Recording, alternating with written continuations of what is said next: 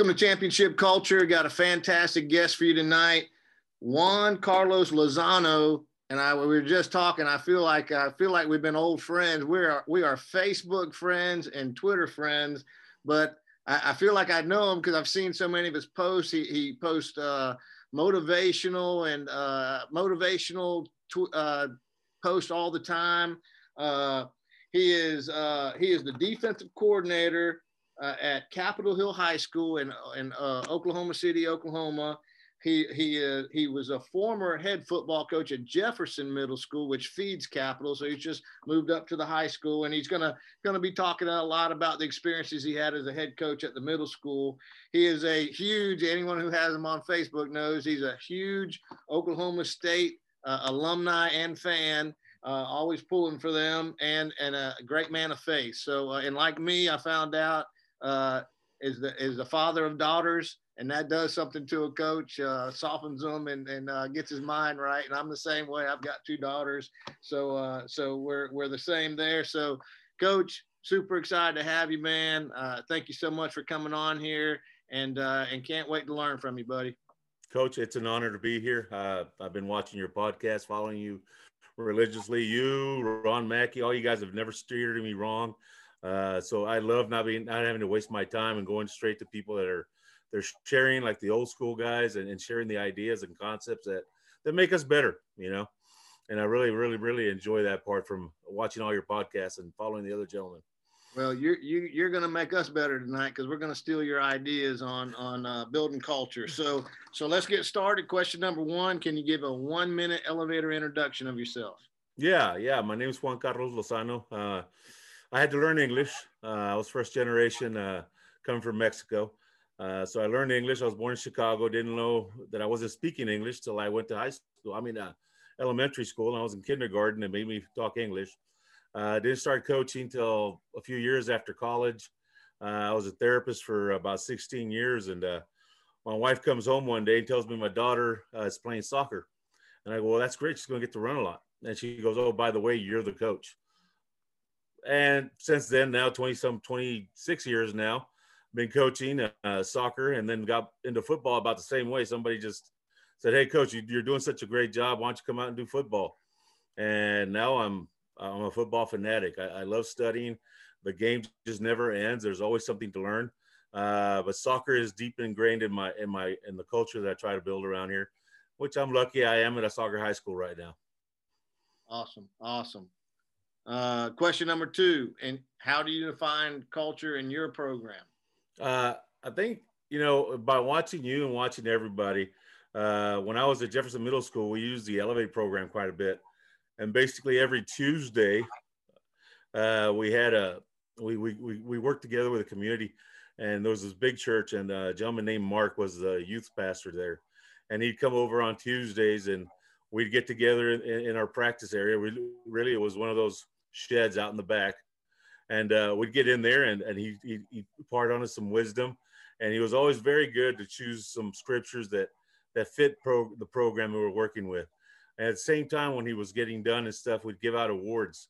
So once a week, we use the Elevate program, which, I got to start by saying, when my wife said I was coaching soccer, I knew nothing about it. But I was smart enough to figure out that, hey, I want to seek what the old guys are seeking, the winners, the guys that are winning all the time. And since I had a girls team, I went and looked for Anson Dorrance. And if you ever read one of his books, Anson Dorrance, it's always those first books that coaches put out to put all that great information. So I grabbed that first book he had out, and he literally every championship, if you know anything about Anson Dorrance and the Tar Heels, he's won. And their attitude is every time they don't win the NCAA championship, basically they feel like you're barring it for them and they're coming back for it next year. But he doesn't, he's got his program written out. And again, he put another book out that had all the combinations and stuff he does. But he says that what wins up the championships is these personal letters that he writes to each player. All right. So when they're in the NCAA championships, he pulls them out and he reads every one of them and lets them have them right before they go out there and play in the NCAA. And that's what he says wins his championships. And well, I took that, especially after one of our sponsors out there or out here is Fields and Futures, and they pretty much build a bunch of the fields out here and maintain them and stuff for us, which is amazing. They started giving us these Elevate programs, which is a certificate, and the certificate talks about culture. You know, there's certain things of culture. The kids have to sign a promissory card that you're going through there. But every Tuesday, you don't think much about it as a coach. You know, you write something good about it, what you saw the kid, and you vote some people in. And there's, you know, I think there was like 15 culture related things, character, honor, all those things on there. And you find something that goes with that kid that showed that season or that week. And every Tuesday you hand them out, and you hand out a little medal with it, and you hand out the certificate. To this day, I got kids graduating from high school, and they still show me those certificates. And basically, I mean, you got to be honest with them, all right? And you tell them what they want, and you don't think that they mean much, but by that third week, you ever forget one, they will remember, Coach, you're supposed to hand out some today. So for us, we defined our culture. We understand the culture is already there, but if you don't define it yourself and have these kids building from that time, and that's what, you know, I'd go right back to middle school in a heartbeat if they took it serious. Do you know what I mean? They just high school, it's a lot more serious than it is at middle school. But to build those kids from then on, and for them to keep those certificates, I've been in the hospital a few times. They show up, same guys, even though they're not going to the same high school, they might have gone to the U.S. Grant, which is across the street on the other side. They show up at the hospital. They talk about their certificates. There's a few of them that have been shown now on Fields and Futures with their certificates and so on and so forth. I mean, it built that culture for these guys wanted to show some of those personal character traits that are important to them. So the more you pointed those out, the more they felt like it was part of it. There's one of them that's graduating this year that wrote his first book and was talking about how I went in middle school, went out there and picked him out of the hall and said, "Hey, son, come play football." And yes, he even said the story. I had to talk to his mom to encourage her for him to come out and play.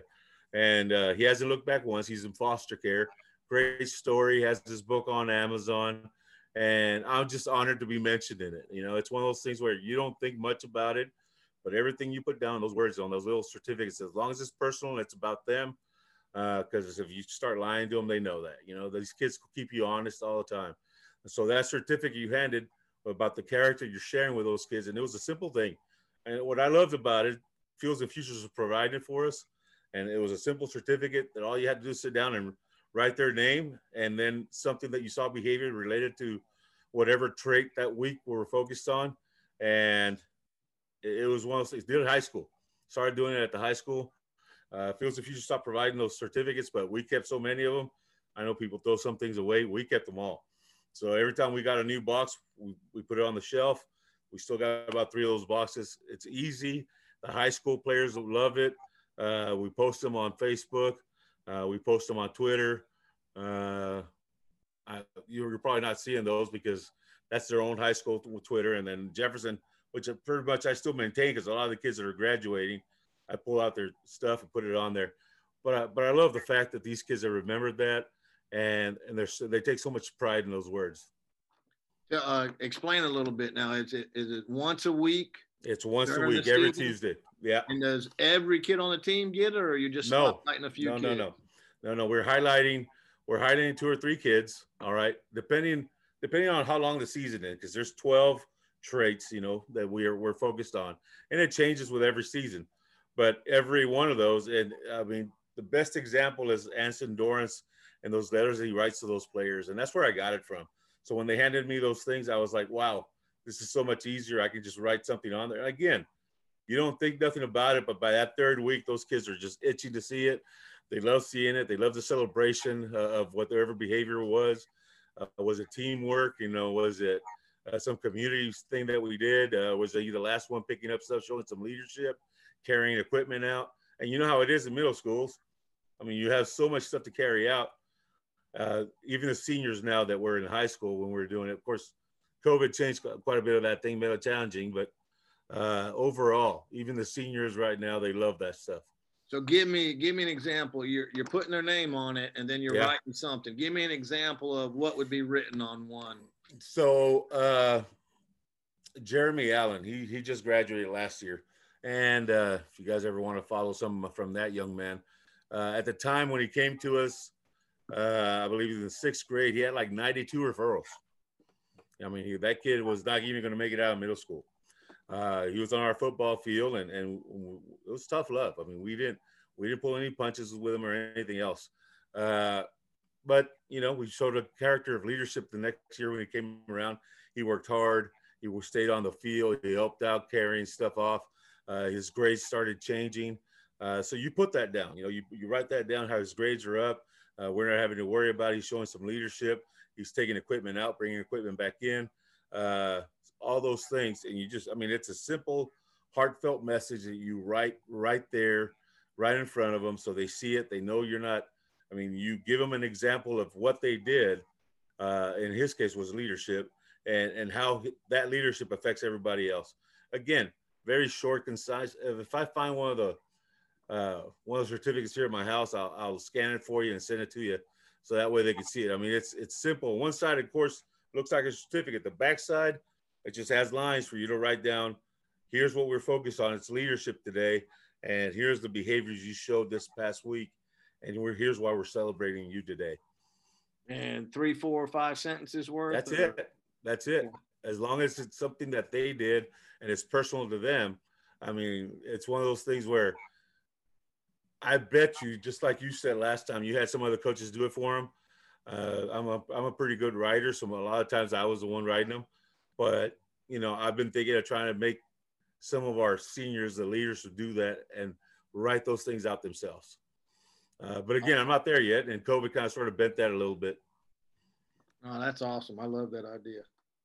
All right. So question number 3 is, what are the 3 best things you do? Obviously, that's one of them. The certificates is one of them. Do you have a couple other ones you want to share? There's like I said, Fields and Futures. I wrote a grant, and you know how grants are. I wrote it for Wes Welker, and it was for about $20,000. They didn't have any equipment, but I played in Texas. So when I played football in Texas in middle school, you're on AstroTurf. Texas breathes and lives football. So Oklahoma wasn't that much, and there was too many potholes out there. And I got lucky this time. The representative at the time that was on top of the foundation for Wes Welker, Tim McLaughlin, he came in, saw the potholes out there, saw the type of equipment that was pretty tore up, saw the playgrounds, and they gave me a phone call back, and he goes, "Hey, we want to do more." And I said, "Hey, okay, let me give you somebody to talk to." And that's where Fields and Futures was born. So Fields and Futures is a program that is just for Oklahoma City Public Schools. They have built baseball fields. They have put AstroTurf on those baseball fields. They've maintained the fields. They maintain the football fields, the soccer fields, and now they're tied into Energy FC. And they've built these futsal fields next to outside the area. They got some futsals and some basketball.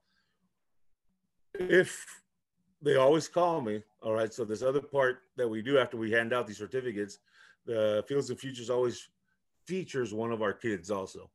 So you'll see videos of Jeremy Allen, for example. You'll see features about him, and he'll talk about the grades he had. He'll talk about the way we managed to put him on there. We managed to turn his life around. And again, you and I both know those traits are already there. These kids already come with that. And as coaches, we just have to respect that. So by having those tools, Fields and Futures, by having the documentation when you write down in these awards for them, it changes everything. And culture starts pushing everything for us. Like I said, these kids really enjoyed it. And then every Wednesday, that same church that we were working with, they'd show up with 4 minivans, and they take the kids to their church, and it was just their own spot. They had their own spot there for the statesmen, and they had a game room. They had free food. They had pizza. So they were back. It's non-denominational, but every Wednesday they got to do that. Every Tuesday we handed out certificates and awards. So that consistency, like I said, having that consistency with those kids, that would be like the third and biggest part, because they will keep you honest. You start doing it, by that third week, they want to see it. They want to see the awards. They want to see, hey, are we going to be part of the group that's going to be able to go down there and spend time at church with the pastor? Are we going to be able to play in the game rooms? They really loved it. I think it was one of the best times I had when it had down to that. Once it started running smooth, it runs itself. What did you have a name for that Wednesday thing? I didn't think of naming them till I started getting more involved in this stuff. The pastor was very good, just to read statements. Once a statement, always a statement. So there's a patriot-looking celebration for him. So he had that emblem that we have on the helmet. He had it out there in the corner of the church in the game room area. So they were able to enjoy that. They knew it was personalized for them. So never really got to name it. We just said, hey, if you're a statesman, you're always going to be a statesman. And it was part of the Wednesday thing. So was it every kid on Wednesday, or was it a group of kids each Wednesday? It was every kid on Wednesday would go. Every kid. Of course, but being that it's something that they were going to do and stay out late, the church helped us out, and they wouldn't bring them back to the school after that was done. They'd use those same little buses they had, and they'd bus them straight to their houses. So that helped out, and the parents felt a lot better about it. Awesome. That's fantastic. All right. Question number 4. What do you know now that you wish you knew when you first got started? Well, putting systems together, the process, trying to find those things, getting certified with the air raid, listening to you guys talk and stuff, understanding that everything in practice has to be the same stuff that you're going to put inside that game, so becoming a teacher is very important. I mean, that teacher part makes you a better coach. So it doesn't matter what I know, it's how I teach it to those kids, and then they're able to have it out there. We were the only team, and don't get me wrong, I was of the old school, Coach Woody Hayes. 3 things happen when you throw the football, and 2 things are bad, right? You drop it, or you don't catch it, or even worse, they intercept it. So I was running a double wing tee. We ran the veer, we ran the double wing tee. They loved the double wing tee. As a matter of fact, some of the kids that went to the other high schools are like, Coach, you're not going to run the veer on it. I mean, the wedge on us, because they loved running the wedge at middle school. You run over that team on the deep. I mean, there was one time I ran it like 30 times. I'm like, if they're not going to stop it, I'm going to keep on going, And so one thing that I understood, even in the air raid now, it's that repetition is what's important. It's not that you stop a play and you punish a kid, you make them run, the old school that we grew up in. It's more that repetition is important. Let's get to that. Don't have time. We only have a finite time to coach. And if it's time for the reps, we're going to do the reps. And the reps they just have to be part of the game. If you're not going to see it in the game, don't waste time doing it. Don't waste time jumping over bags. If it's not part of the game, don't do it. I mean, how many times do you really jump over a bag? It doesn't happen. So we had to make sure that we were doing everything that we did, even our defense right now. Sometimes I get coaches that are trying to coach their fears. What happens if they run a reverse? That's where we're teaching our coaches, our kids, to make their reads. What is the read telling them? And they're going to go there. If it's a backside, then he knows he doesn't leave that backside, and he only goes as deep as a ball. So if there's ever a reverse, he's been coached to go to that ball and then pursued after that. So tackling drills are always there.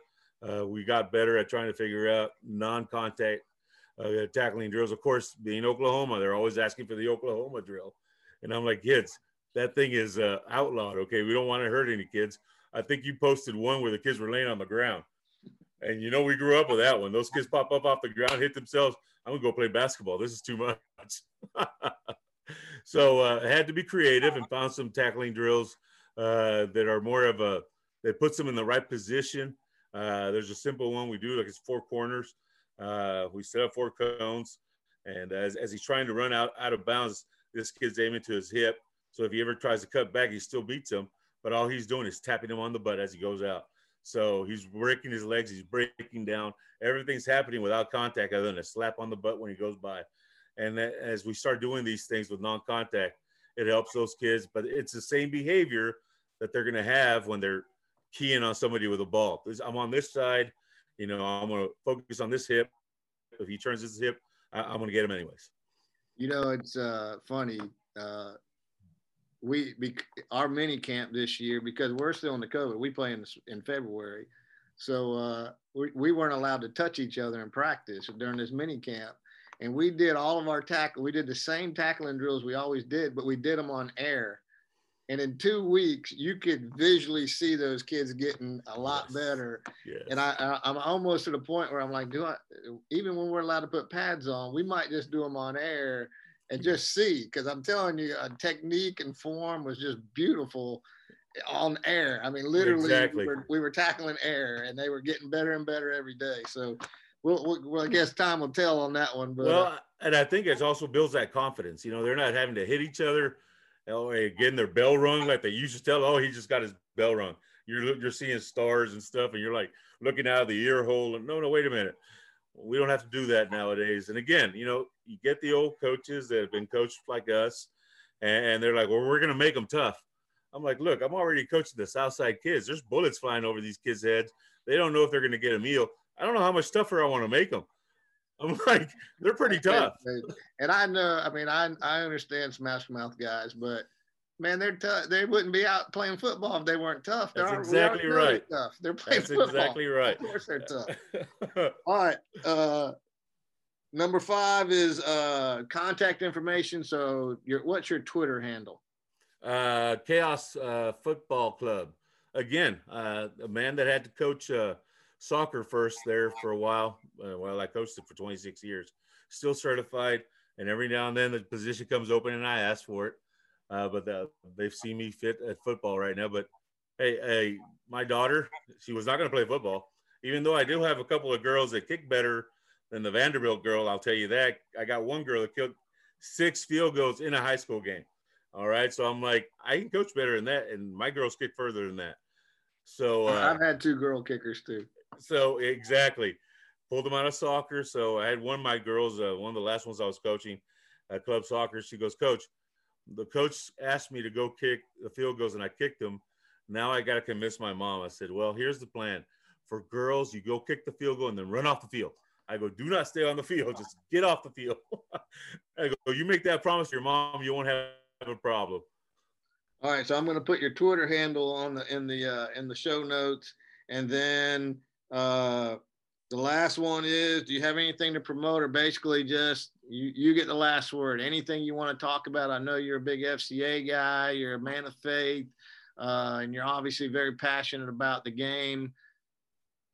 Anything you want to talk about? You know, I think one thing has always kept me straight is that faith. You know, I'm not a guy of hope. I'm not a guy that focuses on the negative ever. I've had people come back around, and I love my head coach. You know, we don't think the same. We're not the same, but I'm there to make them look good right now. And that's important to understand, that you can't be a leader without being a servant. You have to be able to serve. You have to be able to show that out there. And you know what? If you're going to talk to these kids, you have to be able to walk the walk. If you don't do those things, then these kids will not respect you. I know a lot of people think that you're beating the tough out of them and you're doing this. Look, football itself has all those messages. You don't try. I mean, I've heard coaches say, well, you know, they see me as a father figure. Well, they already have a father. You know, they need a mentor. They need somebody that they're going to see and go, hey, you know what? When I grow up, I'm gonna make sure, because we got kids out there right now, whatever lines that we catch on and we start using on that football field, you know, they're going to be saying them, you know. They're going to be saying it to their kids. They're going to be saying, so anything they pick up from us, coaches, they're already looking. We're already the example. You know, just like you said, these kids are already tough. They came out to play football. You have to set that example. So for me, you know, prayer is important as a team, as a group. My faith is very important. It keeps me sane. It keeps me centered. I've calmed down so much more, especially when it came to my had girls. Like I said, I couldn't be screaming on the sideline. And then I was part of the board that was part of the club. So I had to control myself. And it made me a better coach to be able to stand there and be able to see things instead of losing my head over a call left, a call right. look, I've never seen a ref overturn a call, and we're not going to get any film either on that. There's not going to be a replay where I can throw a red flag. At some point, those kids are watching. You cannot. They have enough excuses to fail. Give them those excuses to win, okay? And winning sometimes is playing your best and still coming out. That scoreboard does not define you. You define who you. Do not allow anybody to define you, your faith, and your program. You have to control those things. Amen, Coach. Amen. You did fantastic, man. I sure do appreciate you being on here. Oh, it was an honor, Coach. It was an honor. You want me to come back anytime, I'll be right here. Awesome. Awesome. Thank you very much. Hey, you have a great evening, Coach.